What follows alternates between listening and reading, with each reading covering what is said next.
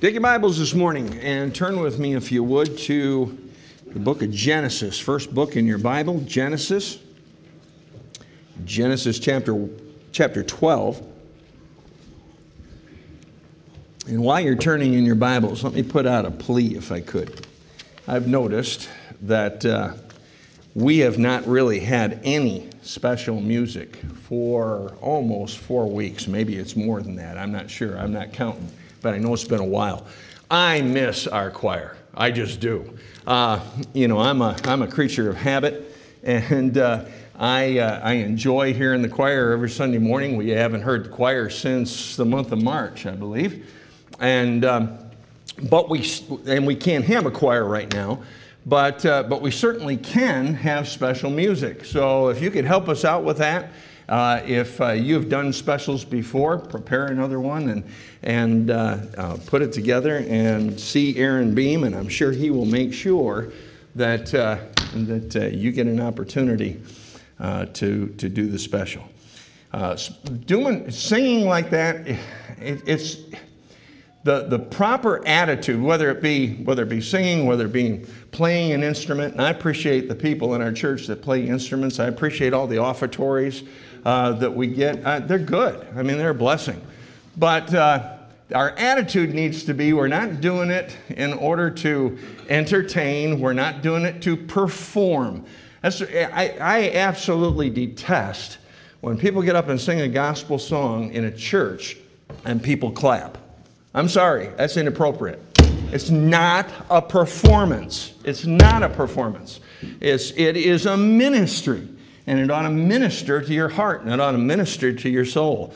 And so look at it that way, and look at an opportunity that God might open up for you to prepare a special and sing and minister. Amen? All right, you should by now be in Genesis chapter 12. Let's all stand together, if you would. And look with me in Genesis 12, beginning up in verse 1. It says, "Now the Lord had said unto Abram, Get thee out of thy country, and from thy kindred, and from thy father's house, unto a land that I will show thee. And I will make of thee a great nation, and I will bless thee, and make thy name great. And thou shalt be a blessing, and I will bless them that bless thee, and curse him that curseth thee. And in thee shall all families of the earth be blessed." So Abram departed as the Lord had spoken unto him, and Lot went with him, and Abram was 75 years old when he departed out of Haran. And Abram took Sarai his wife, and Lot his son's brother, and all their substance that they had gathered, and the souls that they had gotten in Haran. And they went forth to go into the land of Canaan, and into the land of Canaan they came. And Abram passed through the land unto the place of Sichem, unto the plain of Moreh. And the Canaanite was then in the land, and the Lord appeared unto Abram and said, Unto thy seed will I give this land. And there builded he an altar unto the Lord, who appeared unto him. And he removed from thence unto a mountain on the east of Bethel, and pitched his tent, having Bethel on the west and Hai on the east. And there he builded an altar unto the Lord, and called upon the name of the Lord. And Abram journeyed, going on still toward the south. And there was a famine in the land, and Abram went down into Egypt to sojourn there, for the famine was grievous in the land. Let's bow our heads for prayer. Father, it's good to be in your house with your people this morning. It's good to have the freedom that we have to assemble. And Father, help us to never take it for granted. Help us to appreciate it and realize that, God, you have designed the local church, and you have designed times of assembly to be a time of exhortation, to be a time of encouragement, to be a time of strengthening, and be a time of help. And Lord, as your word is lifted up this morning, I pray that that's exactly what would be accomplished. I cannot do that from this pulpit. But Father, you can do it. in the hearts of those that hear. You can give them ears to hear, and you can speak to their hearts. Father, I pray that you would minister this message to each and every one of our hearts. And God, I just pray that as you speak to us, we'll respond to you. And we'll be careful to give you the credit, the honor, and the glory for all that takes place. For it's in Jesus' name that we pray. And all God's people said, amen. You may be seated. This is a story of Abraham, and Abraham was and is considered the father of the Jews. Now you go to the book of Romans and in the New Testament, and he's recognized as the father of our faith. You find that Romans chapter 4, and you find it verses 3, 12, and 16. And he was the one that God called out. He called him out and said that a nation would spring forth from him. At this time, he and his wife were both of very senior age, shall we say. And they naturally, they could not have children. But God made a promise and said that you will have a child, and he was going to make sure that was done supernaturally. And he was promised them that not only would he have a child, but that child would eventually, through the generations, would become a mighty nation, and that God would bless those that bless that nation and curse those that curse that nation. Of course, that nation is Israel. Well, this is the beginning. This is where you find Abraham starting out and doing that which God called him to do. What he did simply was he said, listen, I'm not going to tell you how long you're going to go. I'm not going to tell you how far you're going to go. I'm not going to tell you when you're going to necessarily stop. But I want you to journey, and I want you to journey for me. I want you to leave your homeland. And so by the instruction of God, Abram went ahead and left. He left all that he was familiar with. He left all that he knew, and he began to follow the Lord. Now, again, we call Abraham the father of faith. But you need to understand something. Anytime that we begin to believe in God, trust God, depend upon God, the Lord will send tests into our lives. And he sends those tests for a purpose. He doesn't send those tests to beat us up. He doesn't send those tests because he's upset with us. He sends those tests because he knows without the tests, the faith will stay stagnant. But as the tests are passed, our faith will grow. It tells us over in 1 Peter chapter 1 and verse 7 that the trial of your faith, being much more precious than of gold that perisheth, though it be tried with fire, might be found unto praise and honor and glory at the appearing of Jesus Christ. But the praise and the honor and the glory can't come without the testing. And so really just shortly after Abraham took off and started to journey and follow the Lord, he immediately found himself being tested. He found his faith being tested. And we're going to take a look this morning at how God tests our faith. He did this to Abraham. He's going to do that to you. He's going to do that to me. If you're saved, if you've trusted Jesus Christ as Savior, you've come to a point in your life where you realize you're a sinner on your way to hell. The only way you can go to heaven is by putting all your faith and all your trust in the finished work of Jesus Christ. I love what Christ said on the cross when he said, "It is finished." What do you mean by that? The payment had been made. The total payment for your sin. You cannot add one bit to that payment. You cannot take away one bit from that payment. It's the total payment that was necessary for our sins.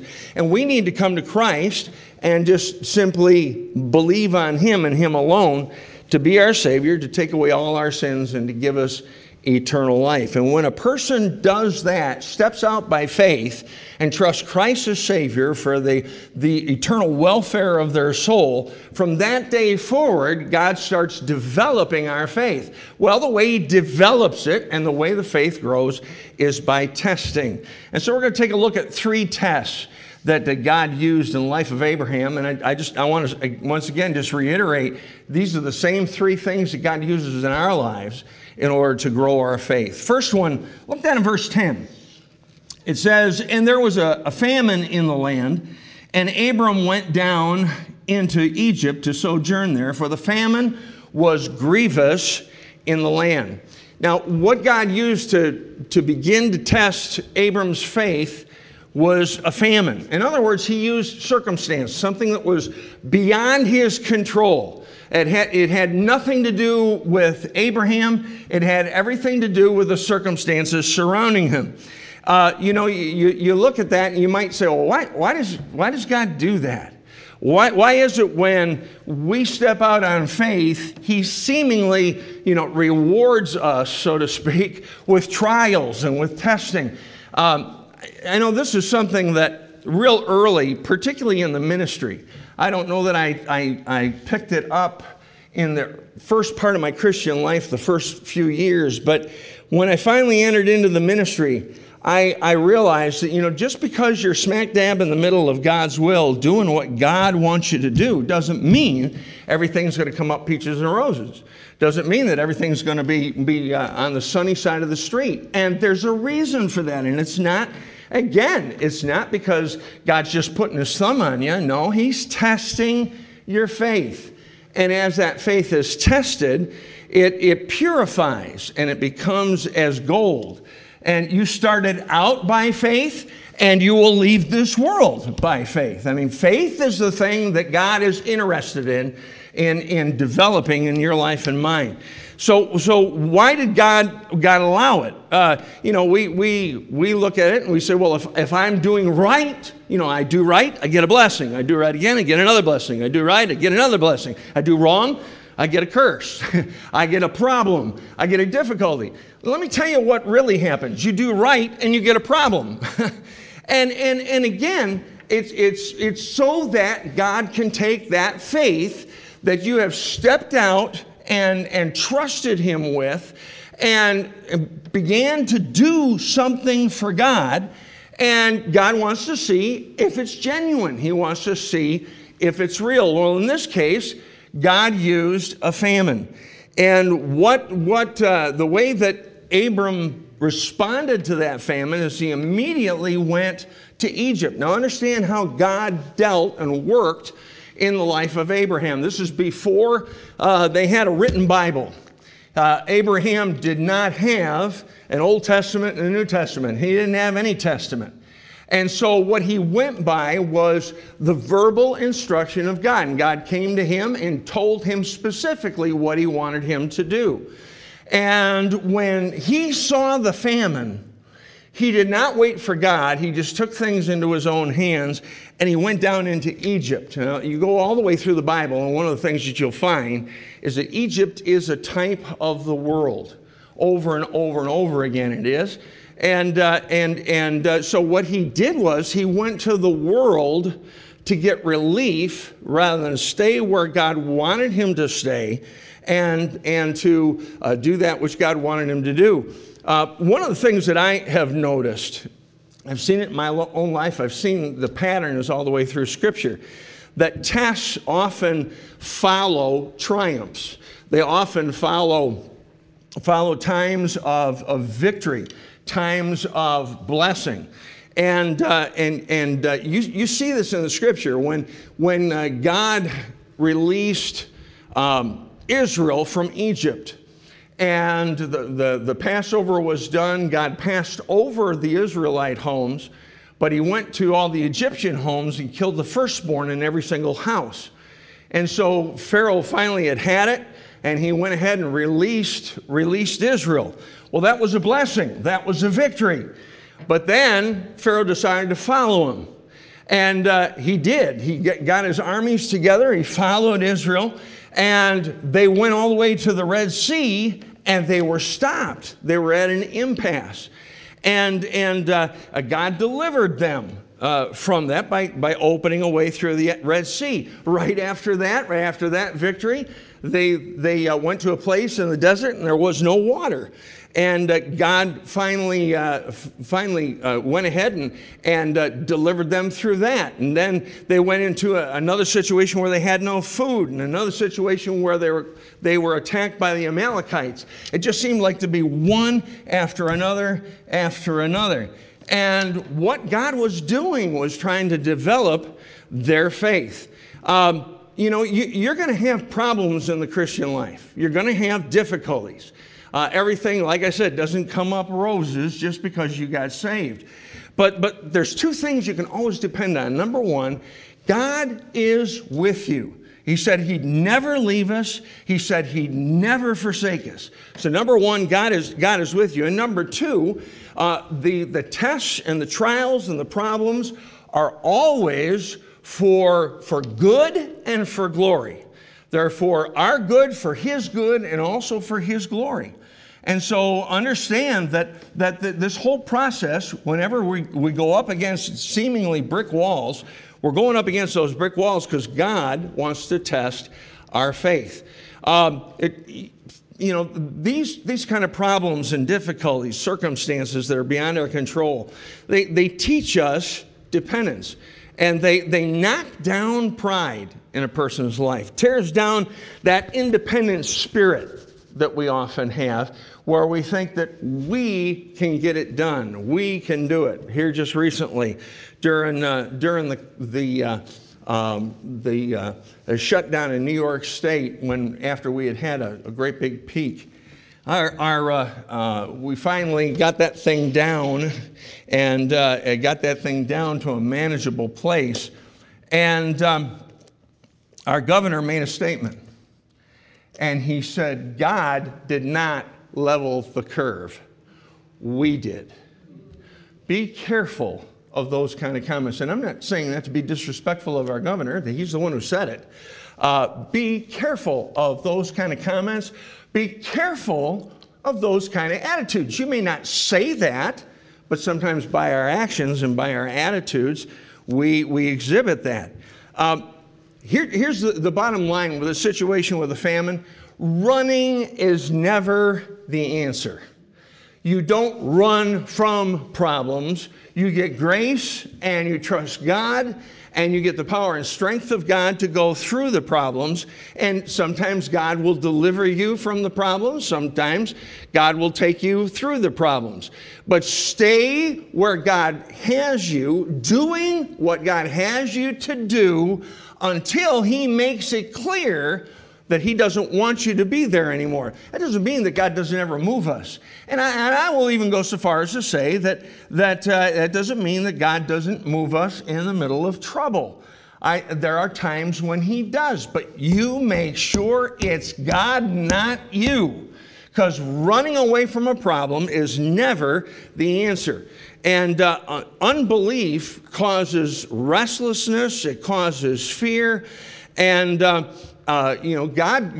had given instruction to Abram, but the instruction never included a word about Egypt. So that wasn't God's idea, that was His idea. And again, running is never the answer. He would have been better off staying in the famine and staying smack dab in the middle of the will of God. But he didn't. He went down into Egypt. Then the second thing that God uses is not only circumstances to try our faith, but He also uses people to try our faith. Look with me in verse 11, if you would, of Genesis 12. In verse 11, it says, "And it came to pass, when he was come near to enter into Egypt, that he said unto Sarai his wife, Behold now, I know that thou art a fair woman to look upon. Therefore it shall come to pass, when the Egyptians shall see thee, that they shall say, This is his wife, and they will kill me, but they will save thee alive. Say, I pray thee, thou art my sister, that it may be well with me for thy sake, and my soul shall live because of thee. And it came to pass that when Abram was come into Egypt, the Egyptians beheld the woman that she was very fair. The princes also of Pharaoh saw her and commended her before Pharaoh, and the woman was taken into Pharaoh's house. And he entered and he entreated Abram well for her sake. And he had sheep and oxen and he-asses and men servants and maidservants and she-asses and camels. And the Lord plagued Pharaoh and his house with great plagues because of Sarai, Abram's wife. And Pharaoh called Abram and said, "What is this that thou hast done unto me? Why didst thou not tell me that she was thy wife? Why didst thou say she is my sister? So I might have taken her to me to wife. Now therefore, behold thy wife, take her and go thy way." And Pharaoh commanded his men concerning him, and they sent him away, and his wife, and all that he had. Now continue with me down in chapter 13, verse 1. It says, "And Abram went out of Egypt, he and his wife, and all that he had, and Lot with him, into the south. And Abram was very rich in cattle, and silver, and in gold. And he went on his journeys from the south, even to Bethel, unto the place where his tent had been at the beginning between Bethel and Hai, unto the place of the altar which he had made there at the first. And there Abram called on the name of the Lord." God uses, in this particular case, took the people of Egypt and used those people to try and test Abram's faith. Second thing that he uses is he uses people. He uses other people to try our faith. All Abraham did was trade a famine for people problems. And you know, when you run like that from a problem in a situation, often the problems that you eventually run to end up being greater problems than the problems that you faced before you took off. And when Abram did this, there were some obvious, noticeable changes in his behavior. For instance, he stopped trusting God and he started to scheme. He started to finagle. He started to make his own plans rather than God's plans. And you can see that by some things. There was no altar that he built in Egypt.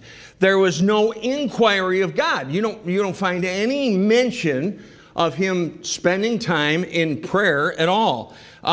He started to finagle, and when he did that, the trouble started to build and got greater and greater. Second change you find in his life, when he responded wrongly to the situation, was he traded confidence for fear. He had confidence in his God, and that's why he left his home. But now he traded confidence for fear when he went into Egypt. He had fear of God, and he had the fear of God, and the fear of God conquers all other fears. But if you look with me down in verse 12, it says, "Therefore it shall come to pass, when the Egyptians shall see thee, that they shall say, this is his wife, and they will kill me, but they will save thee alive."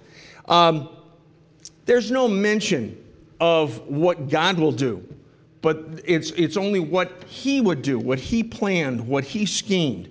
And God is totally omitted from his reasoning. There's comments made like, "They shall say," "They will kill me," "They will save thee." The focus is on what the people will do, no focus at all on what God will do to protect him and to help him through the situation. He omitted God from his reasoning and from his thought process. He stopped looking unto God and started looking to people. And he traded in, what he did is he traded in faith for humanism, humanistic reasoning, humanistic thinking. We've got to be so careful of that whenever we have any kind of problems, whether it be people problems or whether it be circumstantial problems. One of the things I have seen is a lot of human reasoning with this business with COVID. And whenever you start to enter into human reasoning, you will always hit two things. You'll hit hypocrisy, and you'll hit conflicts. You'll hit things that are double standards, and you'll see that every single time. Because what we do is we operate by fear of people and circumstances rather than fear of the Lord. Another thing that he traded is the attitude of being beneficial to others for being beneficial to himself. He wasn't looking out for God. He wasn't looking out for God's reputation. He was looking out for Abram.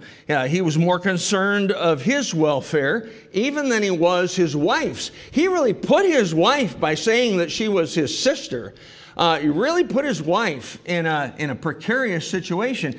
And Pharaoh even said that. He said, listen, I would have taken her for wife. And he even realized, even a heathen king understood that was the wrong thing to do. And he was upset with Abram for putting him into that kind of position. And it just shows you that as husbands, when we get out of God's will, we put other people in our family in danger. That's why, guys, it is so important as a husband, as a leader of the home, as the head of the house, that you make sure that you're following God, and you make sure that you're smack dab in the middle of God's will. Because if you don't, you could not only be endangering yourself, but you could also be endangering your family. Then the last thing that he traded with his response to the people was he traded blessing for judgment. Abram was to be the recipient and the source of blessing. He was to be the one that was to be blessed, and he was also to be the source of blessing for others that came upon him. And he ended up instead being in a position, not a blessing, but in a position of judgment. And you see this again throughout Scripture. One of the places that comes to mind is when Jonah was running from God, and again, running from a problem, running from a situation, and something that he did not want to do. He did not want to go to Nineveh. He did not want to warn them about coming judgment. And so he ran. He took off, and he went into a ship, and they got out into the ocean, and there was a storm. And the men of the boat came down and woke him up. He was asleep. And asked him why all this was taking place. And he said, well, I'll tell you what the problem is. The problem's me. He says, you throw me off the boat and things will calm down for you. And sure enough, they threw him off the boat and things calmed down for him. When we get out of place and we get out of God's will, we put other people in danger. We're no longer the source of blessing for others. We're the source of problems, and we're the source of curse for others. And when he went into Egypt, he brought some things back. And the things he brought back Hagar, who was a handmaid. I'm sorry, every time I say her name, I think of the comic strip, Hagar the Horrible. I'm sorry, I shouldn't do that, but I do. He brought her back. He didn't have her going in. He brought back riches, and he brought back in Lot the taste of Egypt, and we'll see that here in just a minute. But those are the things that he brought with him because he went down to Egypt. You know, at first glance, if you were to look at the decision that Abraham made to go down into Egypt when the famine hit, you would say, well, you know, there's really not much that really took place. There's not, it was just a little sidetrack, and then he finally got back on track again and did that which was right. But that sidetrack ended up eventually being very costly.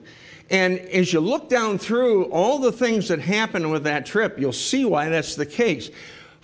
For example, when he took matters into his own hands, what he did was he got out of fellowship with God because he was no longer following what God would have him to do. He lied about his wife which he should not have done. Now, you say, yeah, but she technically was his half-sister. Yeah, but she was also his wife, and he should have told Pharaoh that, but he didn't.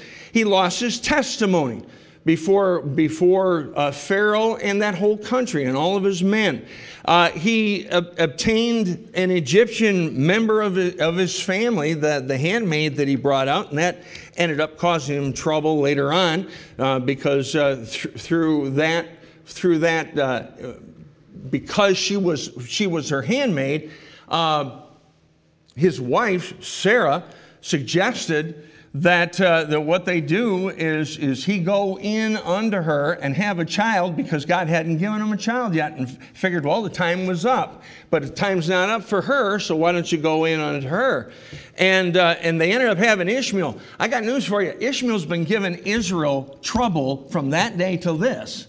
And that was a terrible thing that took place, and that started with him bringing back an Egyptian handmaid. The other thing he did was he brought back Egyptian riches. He brought back some riches, and those riches ended up causing him real trouble. His journey to Egypt had a bad influence on Lot. Lot developed a taste for Egypt, a taste for the world, and he ended up going and settling in Sodom. He weakened himself in his resistance against sin. Because he had an opportunity later on to do the same thing, and he did it. He lied again. Once you give in, you weaken that resistance, and your tendency is greater to do it again. Abraham was a bad example to his son Isaac. You say, well, wait a minute, hold it. Isaac wasn't even born yet. Isaac wasn't even conceived at this point, let alone born. You're right.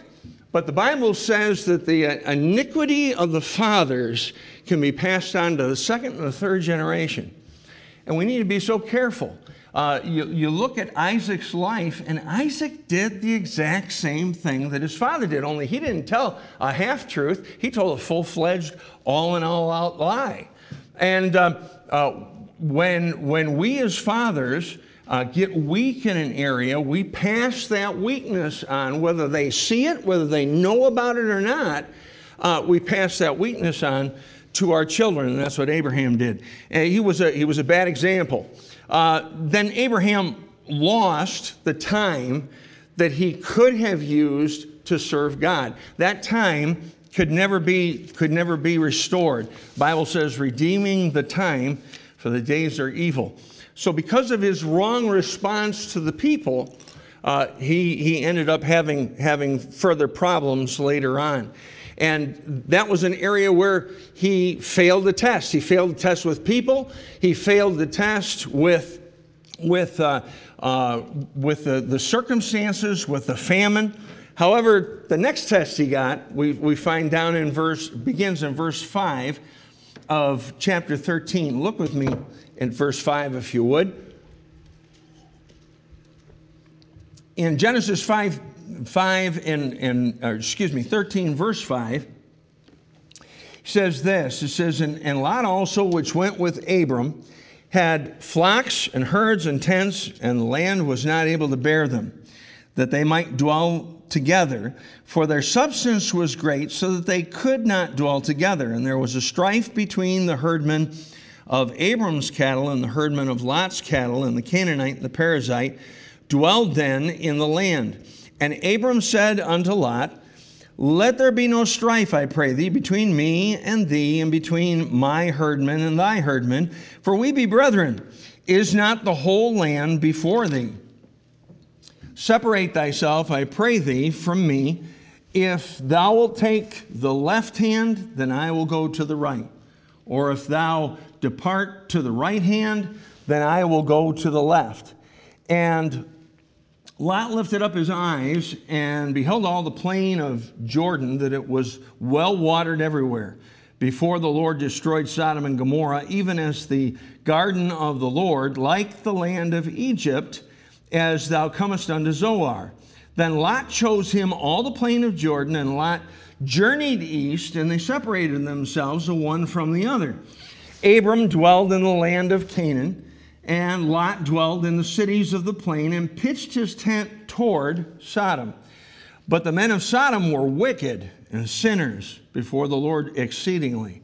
And the Lord said unto Abram after that Lot was separated from him, lift up now thine eyes and look from the place where thou art northward and southward and eastward and westward, for all the land which thou seest, to thee will I give it, and to thy seed forever.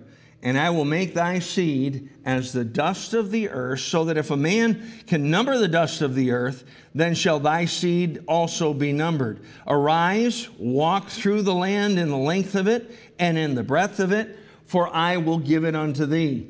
Then Abram removed his tent and came and dwelt in the land of Mamre, which is in Hebron, and built there an altar unto the Lord. The last thing that God used to test his faith was things, material things. He must have learned something from the first two tests, because even though he failed those tests, when he comes to the third test, he passes it, and he passes it with flying colors. Abram determined some things when he came to this situation. And the first thing that he determined was that he was not going to have strife. Lot's herdsmen and his herdsmen were clashing, and he said, look, we're not going to do this. We're not going to have strife. We're not going to have problems. We're going to resolve the difficulties. And he looked for a solution. That's one thing you got to give to Abram. Sometimes his solutions were not so good, like when he went into Hagar. But he was always looking for solutions. He didn't focus on the problem. He focused on the answer to the problem. And so he looked for a solution. And in so doing, he gave up his right to make a choice. Remember who he was. He wasn't just Abram. To Lot, he was Uncle Abram. All right? He was his uncle. And he really had the right to make the first choice.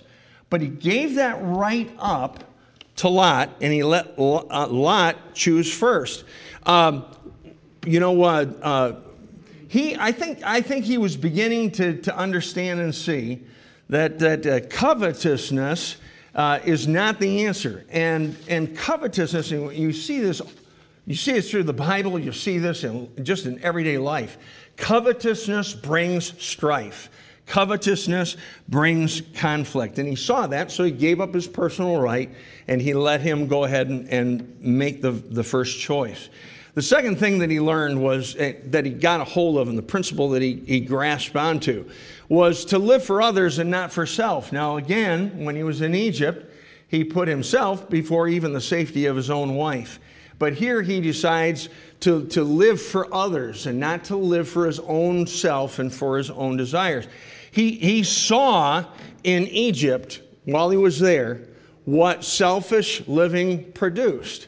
And you know, there's no indication in Scripture that this was the thought process, but there's a very good possibility that he saw the heathenism, and he saw it attached to the lavish living and getting everything that you wanted. And he said, listen, that's not what I want for my family. That's not what I want for myself. That's not the kind of life I want to have before my God.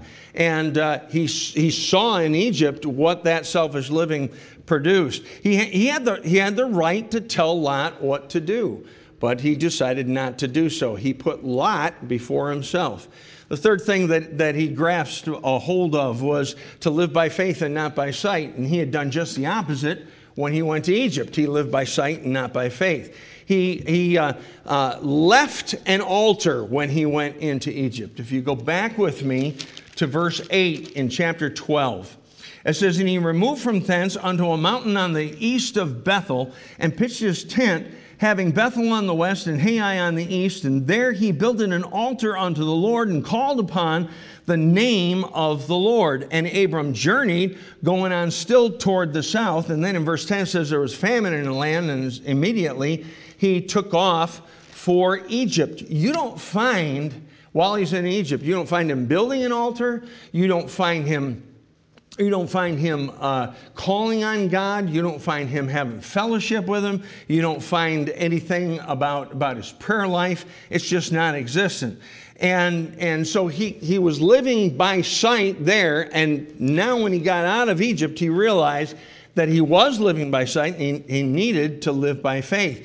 And one of the things he did was he returned to that altar. Go to chapter 13 and look down at verses 3 and 4. After he left Egypt, it says he went on his journey from the south even to Bethel, unto the place where his tent had been at the beginning between Bethel and Hai, unto the place of the altar, which he had made there at the first. And there Abram called on the name of the Lord. He did it before he went into Egypt and didn't do it at all in Egypt. And then when he came back out of Egypt, one of the first places he went was he went to that altar. He returned to the altar, and his heart was right when it came to things, when it came to material substance. It's interesting to note some things about Lot. Lot never had an altar. You don't find anywhere where Lot ever built an altar. You don't find anywhere any reference to Lot's prayer life. You just don't find it. And when he made his decision as to where to go, he made that whole decision based upon what he saw. Bible says he looked towards Sodom, says he pitched his tent towards Sodom, and then he moved eventually into Sodom. He went all by sight and not by faith, and Abram finally grabbed the hold of the concept that, listen, it's more important to live by faith, not by sight. The fourth thing that he grasped a hold of was to let God choose for him. To let God choose for him. Lot took what he wanted and lost everything that he had. Abram gave up the land. He gave up his choice. He gave it first to Lot. And in so doing, God showed him the land that he was going to give him, and he gave him more land. He gave him innumerable descendants, and he gave him the blessings of God. Abram certainly was the winner in this thing, and he was a winner because he understood that he needed, when it comes to things, he needed to walk by faith. He wanted to have what God wanted him to have. That ought to be our attitude. When we have a desire to buy something, when we have a desire to obtain something, whether it's to buy a thing or to obtain employment, whatever it is, we need to put it before God and make sure that it's something that God wants us to have and not just ourselves. And one of the ways that you'll do that is by giving up your personal right to make the choice. And you put it in God's hands, and you can do it in different ways. The way that Abram did it was he brought Lot over. He said, look, you choose. Whatever you choose, you go that way, and I'll go the other way. And that way there won't be a conflict between our herdmen. And so he basically he gave up his own personal rights so that God could be honored and God could be glorified. And the last thing that he grabbed a hold of was that he grabbed a hold of being grateful and thankful to God for what he had. He built an altar, and he built this altar out of gratitude, and he built it out of desire, and he built it out of love. He learned how to trust God rather than take things into his own hands. He learned how to trust God rather than to manipulate things. He learned how to trust God rather than lying and scheming. And he saw that God would and could take care of him. And he observed that time and time again in his life. God wants to use circumstances and people and things to build our faith. Satan has a design on our lives as well. He wants to take those same things. He wants to take circumstances, people, and things to destroy our faith. You know, not everything that we get, not every opportunity that comes our way is from God. And we need to understand, and we need to get into the book so that we have some discernment, and we need to know what's of God and what's not. Because again, on one hand, God wants to build our faith through those things, and Satan would like to destroy our faith. In two instances, with circumstances and with people, Abram failed the test. But when he finally got to the things, he says, you know what? I give up. I quit. I'm going to quit doing this my own way, and I'm going to let God have his way. What's sad is that most of us have to go through the same kind of thing that Abram went through. We have to bump our nose a couple of times and do it the wrong way before we finally see what way God would have us to go. But he finally did do it the right way. And God used all of those things, the circumstances, the people, and then the things in his life to build his faith. He does the same thing for you. He does the same thing for me. The bottom line is the choice is ours. What will we choose? Will we let God build our faith, or will we, by our decisions, destroy it? Let's bow our heads for prayer. Father, I'm so thankful for the fact that we have a God we can trust. We have a God we can depend upon.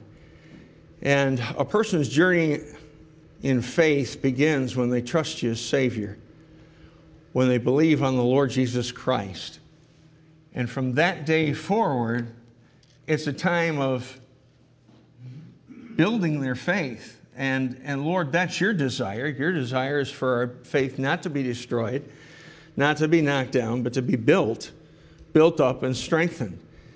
God, I pray that you would use the things that we have seen in the life of Abram this morning and use it to speak to our hearts. Are we allowing the circumstances that you've put into our lives? And the circumstances in America have been crazy lately, just absolutely crazy. And Lord, you know that. I believe with all my heart that you're using COVID in order to build the faith of your people. Now, because of our response and because of our reaction, sometimes rather than having that faith built, it's really being destroyed. We're being a bad example to lost people. They don't see us respond sometimes any differently than they do. Then they ought to see a difference. They ought to see a difference because of faith and trust in you. Same with people, same with things. Again, oftentimes the world looks at how we handle conflicts, and the world looks at our own covetousness and says, boy, you know what? They're no different than we are.